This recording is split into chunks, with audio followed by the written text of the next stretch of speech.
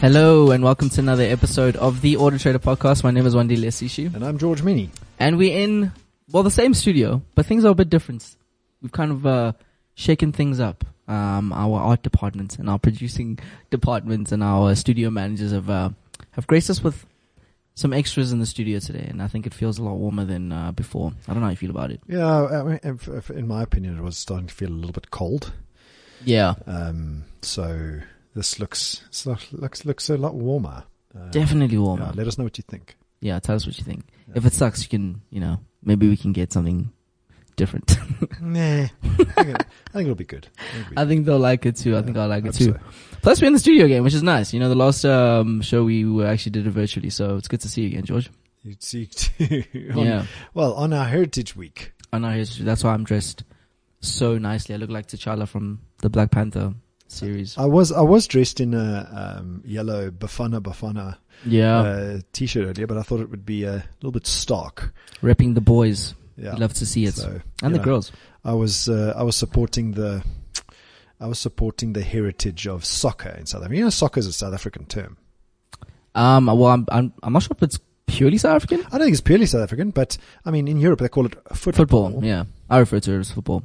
So you're saying in South Africa PSL, right? It's the Premier Soccer League. For instance, our main league they refer to it as soccer as well. So I think you're right. I think it's a South African term, but whatever. Yeah. It's often a forgotten thing. Just because Bafana doesn't do that well in the World Cup doesn't mean that we don't have soccer in our blood. Yeah, we have a lot of legends as well who come from South Africa. Yes. Who played on the Mark global. Fish, Lucas Radebe. Who's the guy who played for Everton again? It was from Cape Town. He was from Cape Town. What was his name? I don't know. Stephen Bina. Thank you to our production team. Stephen Bina was the other one. Played for Everton, I think. Well, seeing as we're talking to the production team, can the production team just turn my headset up slightly, please? One other person actually. Just a smidgen. There we go. Yeah, that's much better. There's one famous person who right now is Benny McCarthy. He's actually, yes. I think his head. But he's getting old as well, huh? No, but he's now a coach for Man United. Wow. It's one of the things they strike. I don't know, but he's at Man United now. Okay. As I don't follow soccer. I used to play it in high school, but I don't follow soccer avidly.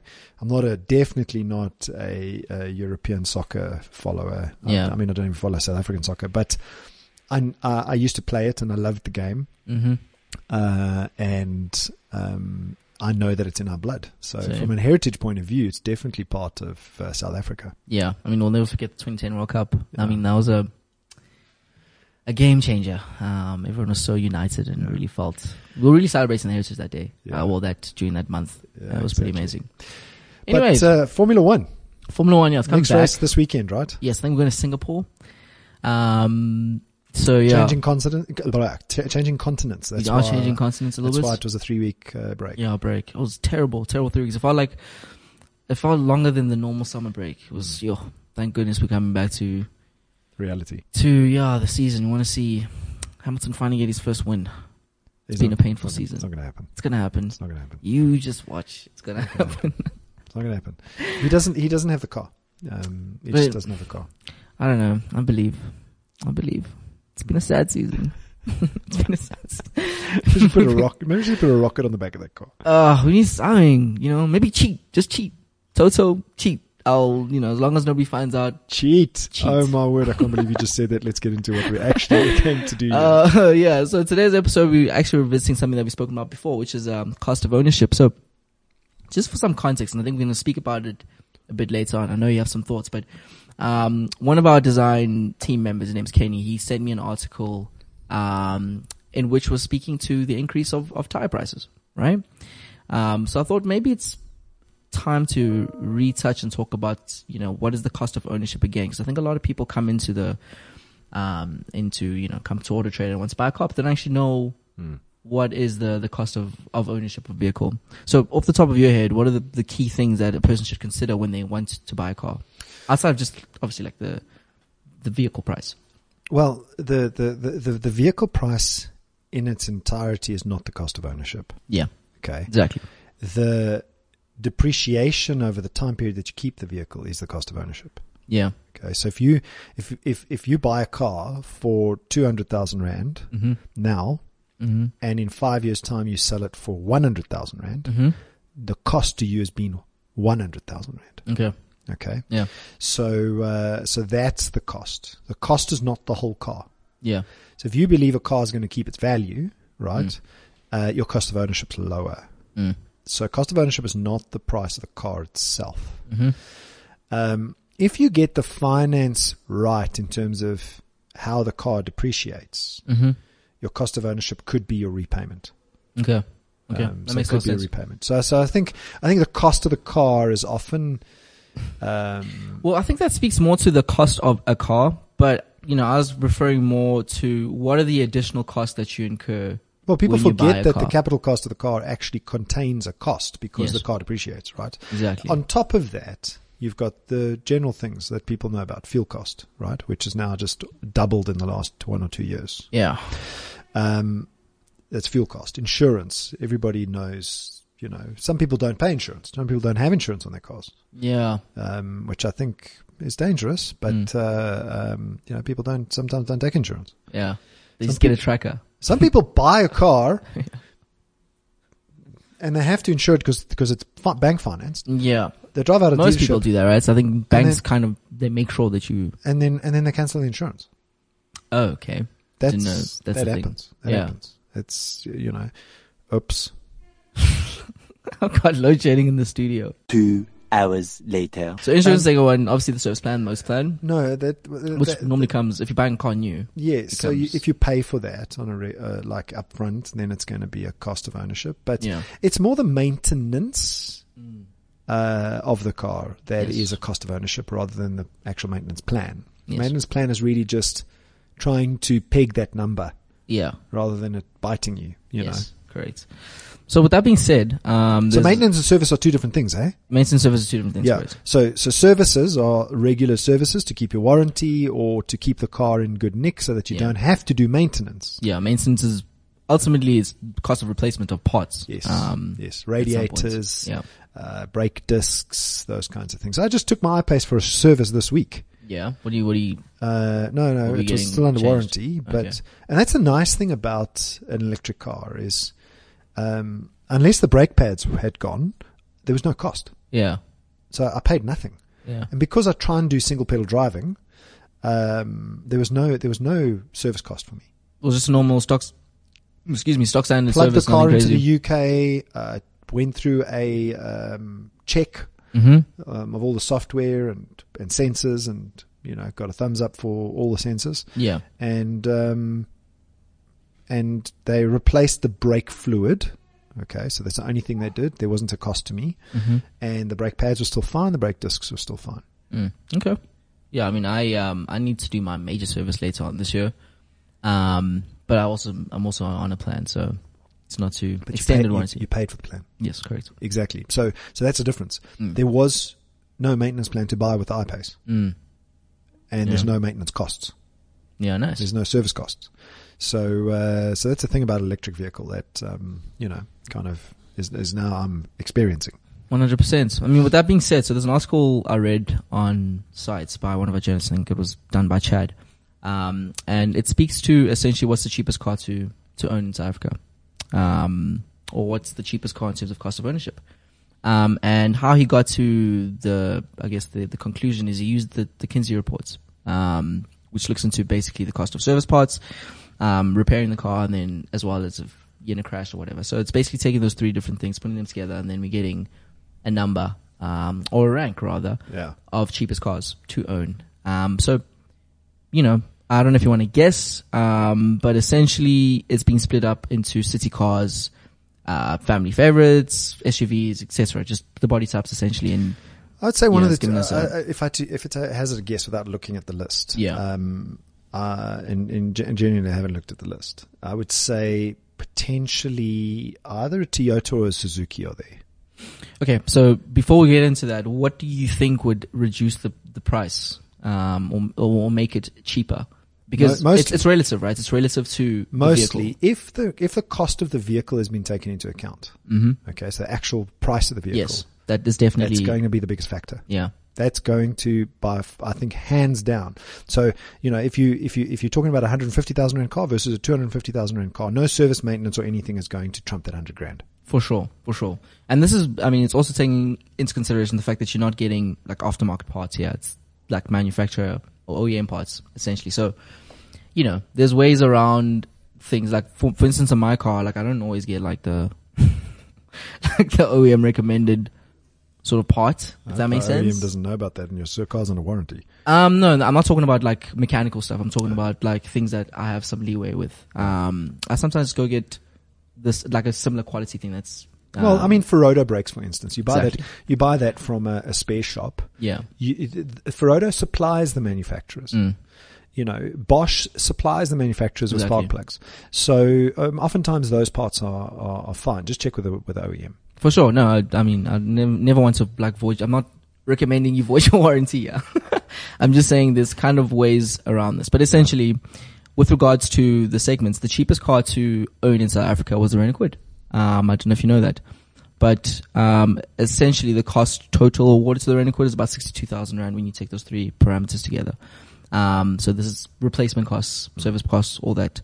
Which I thought was quite interesting. I wouldn't have thought a Renault would be on that list. And then I see you got the Ford Figo there too. Yes. So that was the runner up if you combine the different price baskets. So do you know how many people with Ford Figos I've seen with maintenance problems? No. Is that a common thing? And maybe it's just because some people that I've known have driven Ford Figos, but have had some serious engine trouble. Could also just be the amount of Figos that are on the roads. It could be also age of the Figo, because, I don't know if they're selling the Figo anymore. I don't think so. Yeah, I'm not too sure. With regards to super minis, so the Hyundai i10 ranked the cheapest cost of ownership. That actually that didn't come to mind. Hyundai is, historically from the gets. It's a very, very good car. Yeah, for sure. Very, very good value for money. With regards to family favorites, so these are like, kind of Polos, Golfs, those sort of things. So the cheapest cost of ownership would go to the Corolla Quest. No surprise there. You did call it Toyota. Then when it comes to SUVs, something that was quite interesting for me was the Fortuner. Yeah, that's not surprising. That was surprising for me. Really? No, the Fortuner is such a popular car. Just the sheer volume alone on the Fortuner. Hilux Bucky wouldn't be far off, I wouldn't think. But just the cost, just the volume of sales of that thing in South Africa the volume will bring down the cost of ownership. Because the more cars that sell, economies of scale. Yeah, economies of scale, effectively. Yeah, but here's my thing. For me, it was the fact that there's so many new entrants in the markets, and the brand of Fortuner alone, just Fortuner alone, including Toyota, I guess, has gone up, right? So the cars are a little bit more expensive if you, like, relative to 10 years ago, for instance. Yeah. And now there's just new entrants in the game. So I would have thought somebody else would have, specifically the Chinese models. Yeah, but the Chinese models. Surprising the Joleon's not, yeah? Yeah. The reports is a bit dated, so I'm sure in the, I reckon the Joleon's going to sneak up here. Yeah. I saw a Joleon on the road the other day. It's a beautiful car. Yeah, 100%. With double cabs, you said Hilux? Ford Ranger. But volumes, again. Once again, Look at how popular that Ford Ranger is and how it's kind of given the Hilux a run for its money. I 100% in terms of search. Yeah. And then maybe the last one, single cabs, was the Nissan MP200. That's no surprise there. It's no surprise because there's nothing else that really beats it. That's a purebred workhorse. No, but it's only one of its kind. Yeah. So you don't find half-ton Buckies. Yeah. So I agree. Anything from the NP200 is getting into long wheelbase, single cab, 1 ton, double Does cab. the Chevy Utility, the older, I'm not even sure if they still make those anymore. Does that count Chevy as a single cab vehicle? Yeah, it does because it's got 2 seats, single cab. But the NP200 is the only one left. Yeah, and that's like it's competing against nothing. Yeah, 100%. Well, in this country anyway. So if you want to obviously get more in depth with this, if you want to find out what is cost of ownership for or the cheapest cost of ownership, I definitely advise that you check out the article. Chad has gone into great lengths into kind of investigating that. So very, very interesting. There's always a way around it. There's, always going to be options for you if you just search Auto Trader and you read our articles. And moving on, so brand champion, of course. Moving on, so back to the article that I was referring to earlier. I don't know if you saw this, but essentially earlier this month, the government announced that there's going to be an increase to the excise duty of tires. Now, this increase is 38.3%. And it's kind of causing waves around the country because now tires, potentially, specifically tires that are imported, are going to be 38% times more expensive. You know what my opinion on this is? 38% more expensive. I am all for local manufacture. Mm-hmm. Local manufacture in a country is going to win hands down for that country 6 times a week. For sure. So for me, I'm not saying that the import duty should go up, right? I'm not a proponent of import duties going up. But this, if you look at this as an opportunity, what is the opportunity? For local manufacturers. Yeah. So we manufacture approximately 11 million tires in the country. Mm-hmm. Okay. 2 million of those gets exported to SADC countries, mm-hmm. right? So juxtapose that against 50%, 40% of passenger, 60% of truck tires are imported, right? So that means that we are, 11 million minus 2 million exported, if my numbers are correct. Around 9 million, yeah. So 9 million are the tires that we locally manufacture and we actually consume here, right? Another 9 million we import, right? So that means it sounds like we're using or consuming about 16 to 18 million tires a year in the country. Yeah. Right. There's 50% of that is locally manufactured, and you're saying the other 50% is yeah. Okay. Is that an opportunity for local tire manufacturers to increase production by importing raw materials and not suffering from the excise duty and increasing jobs? For sure. Investing in plants, because tire manufacturers are want to or not want to increase production because it means investment. Yeah. Right. Now, remember, most of the tire manufacturers are actually international businesses. Yes. But they're locally manufacturing. Yeah. So for me, the 38% increase just screams a 9 million tire opportunity. 9 million local manufacturer opportunity. So I completely hear your reasoning to that. However, I'm going to pose one additional factor that I think we're not considering yet. Most of these tires, or what the government's trying to address, is these much cheaper tires, cheaper than the local manufactured tires. Still great quality tires, which are now going to be experiencing this massive 38% increase. So for what are they trying to stop? They're trying to stop people. Well, they're trying to stop the less of these tires coming in. Ultimately, of what tires? Of these cheaper tires from. Is it just price based? I think it is price based. Or are they putting cheaper tires against bad quality? No, I don't think it's a quality issue. I think then why do it? Well, I think they're just trying to stop the importing of these cheaper tires so they can assist the markets and the tire manufacturers, the locally manufacturing tire manufacturers. But what I've noticed is, for the large part, the local manufactured tires are still more expensive than the tires that the normal South African consumer was buying. But obviously the South African consumer is going to go for the cheaper tire. 100%. The tire is a commoditized thing. Yes. It's for an average consumer, a tire is a tire is a tire. Right. But yeah. So is there an element here of that we haven't stumbled across where the tire quality is lower and the South African government is actually trying to stop bad quality tires from coming into the country? I don't think it's that. That? In the research that I've done, quality was never a key factor. Yeah. So here's a scenario. You now need to change your tires, and your usual manufacturer, let's say it's one of these X brand that comes from China, for instance. You're paying 1,200 Rand for a piece. But because now the price has gone up, you're paying an additional, let's say 600, 700 Now you're going to Rand. switch to a local tire, right? Yes. But the local tire, they, like, base standard for your car, for instance, is 2,300. So I'm not too sure if this still helps the local business. That makes sense. You're assuming that locally manufactured tires are not going to fall in price. I think I think they have to now. There we go. Or an alternative, a cheap alternative to what they currently should be made. Offering. Yes. Yeah. So at the end of the day, we can't say the 38% increase is going to have a cost increase to the consumer, because if the tire manufacturer is willing to invest in their plants and take that 9 million opportunity and turn it into reducing tire costs, right? It'll all be beneficial to the country. We'll get more jobs. We're actually onshoring the jobs, whereas the jobs are in China right now. Correct. I'm all for South Africa being more self-sufficient. Definitely opportunity for sure. But I think it's going to take a little bit longer than a year, for instance. I think it's not going to be an immediate. No, it won't. Of course it's not going to be. Yeah. You got to scale, you got to ramp up the plants. You've got to, that takes time. And I think the consumer in that scenario is losing a little bit. Yeah. In the short term, consumer definitely will lose in the scenario, which isn't great in the current environment. I agree. Fully agree. But, I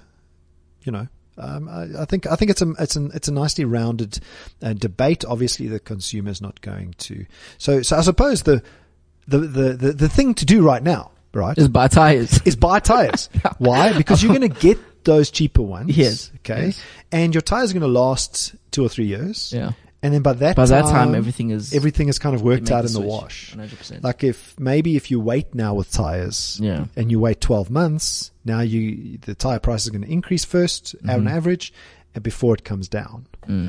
So maybe the answer to the consumer out there is, if you are imminently needing to buy tires, go buy them. Yeah. Put them in your garage for a couple of months if you like. Exactly, yeah. And go and have them fitted. I think maybe we should just, it will be interesting to see what the price of tires, if they do change over. And what I'm going to do is I'm just going to look at base level across different brands and see over time exactly how that's gone. And even if the local manufacturer guys are, I think there's an opportunity in this country that hasn't been tapped into. Yeah. And that is a real online player, a real online tire marketplace. Nobody's done it. Yeah. We're a car marketplace, so it's not something that's on our radar. But there is no real online marketplace that will bring tire prices down by real comparisons. 100%. Before you leave, something that has come up is people are asking for more Ask Auto Trader. So I brought in 2 questions for you. Hopefully you can, get me the answers. I don't think I actually read you the questions before this, so you're going to be flying blind here a little bit, George. And the first question comes from Giggs, who's asked Giggs has asked, I saw a company called Auto Trader Auctions on Instagram. I'd like to ask if you guys have an auction branch. No. So the answer, Giggs, is absolutely not. We'll go and look for the Auto Trader Auctions Instagram platform and see if we can have it brought down, because anything that contains our brand we're very protective over, and we don't want even a question like this from the public that says, "Is this you?" Because you can see why it could be problematic. So the answer is no, auctions is not something we've considered getting into. We've got Instant Offer, which isn't an auction. It's a blind offer platform. Okay. But auctions is not something that we do. Okay. Next question comes from Romanov, who's asked, why are first-time car buyers always advised to avoid turbocharged engines and automatic gearboxes? So Romanov, I don't know who's given you this advice, but I've never heard of this before. Yeah. There is absolutely nothing wrong with it. Maybe 10, 15 years ago, yes. Turbocharged cars. It is a very old school sort of. Turbocharged cars 10, 15 years ago weren't reliable. They were still trying to figure out the technology, blah, blah, fish-based. But as a first-time buyer, second-time buyer, third-time buyer, buying a turbocharged car is no problem with that. And then automatic versus manual, I'd always go automatic. Yeah, me too. Honestly, it's just an easier drive. And plus, for a first-time buyer who is maybe still learning to drive, automatic is better, is less to focus on. Yeah, no, don't listen to the car fanatics who are shaking their heads in the studio, but it's fine. No, the diehards will want the stick shift. Yeah, for sure. And, but what makes the way? Traffic is, it's a breeze. It's a breeze. And that's pretty much all the time we have for today, George. Thank you so much for the show. Go Leclerc. Shall see. We shall.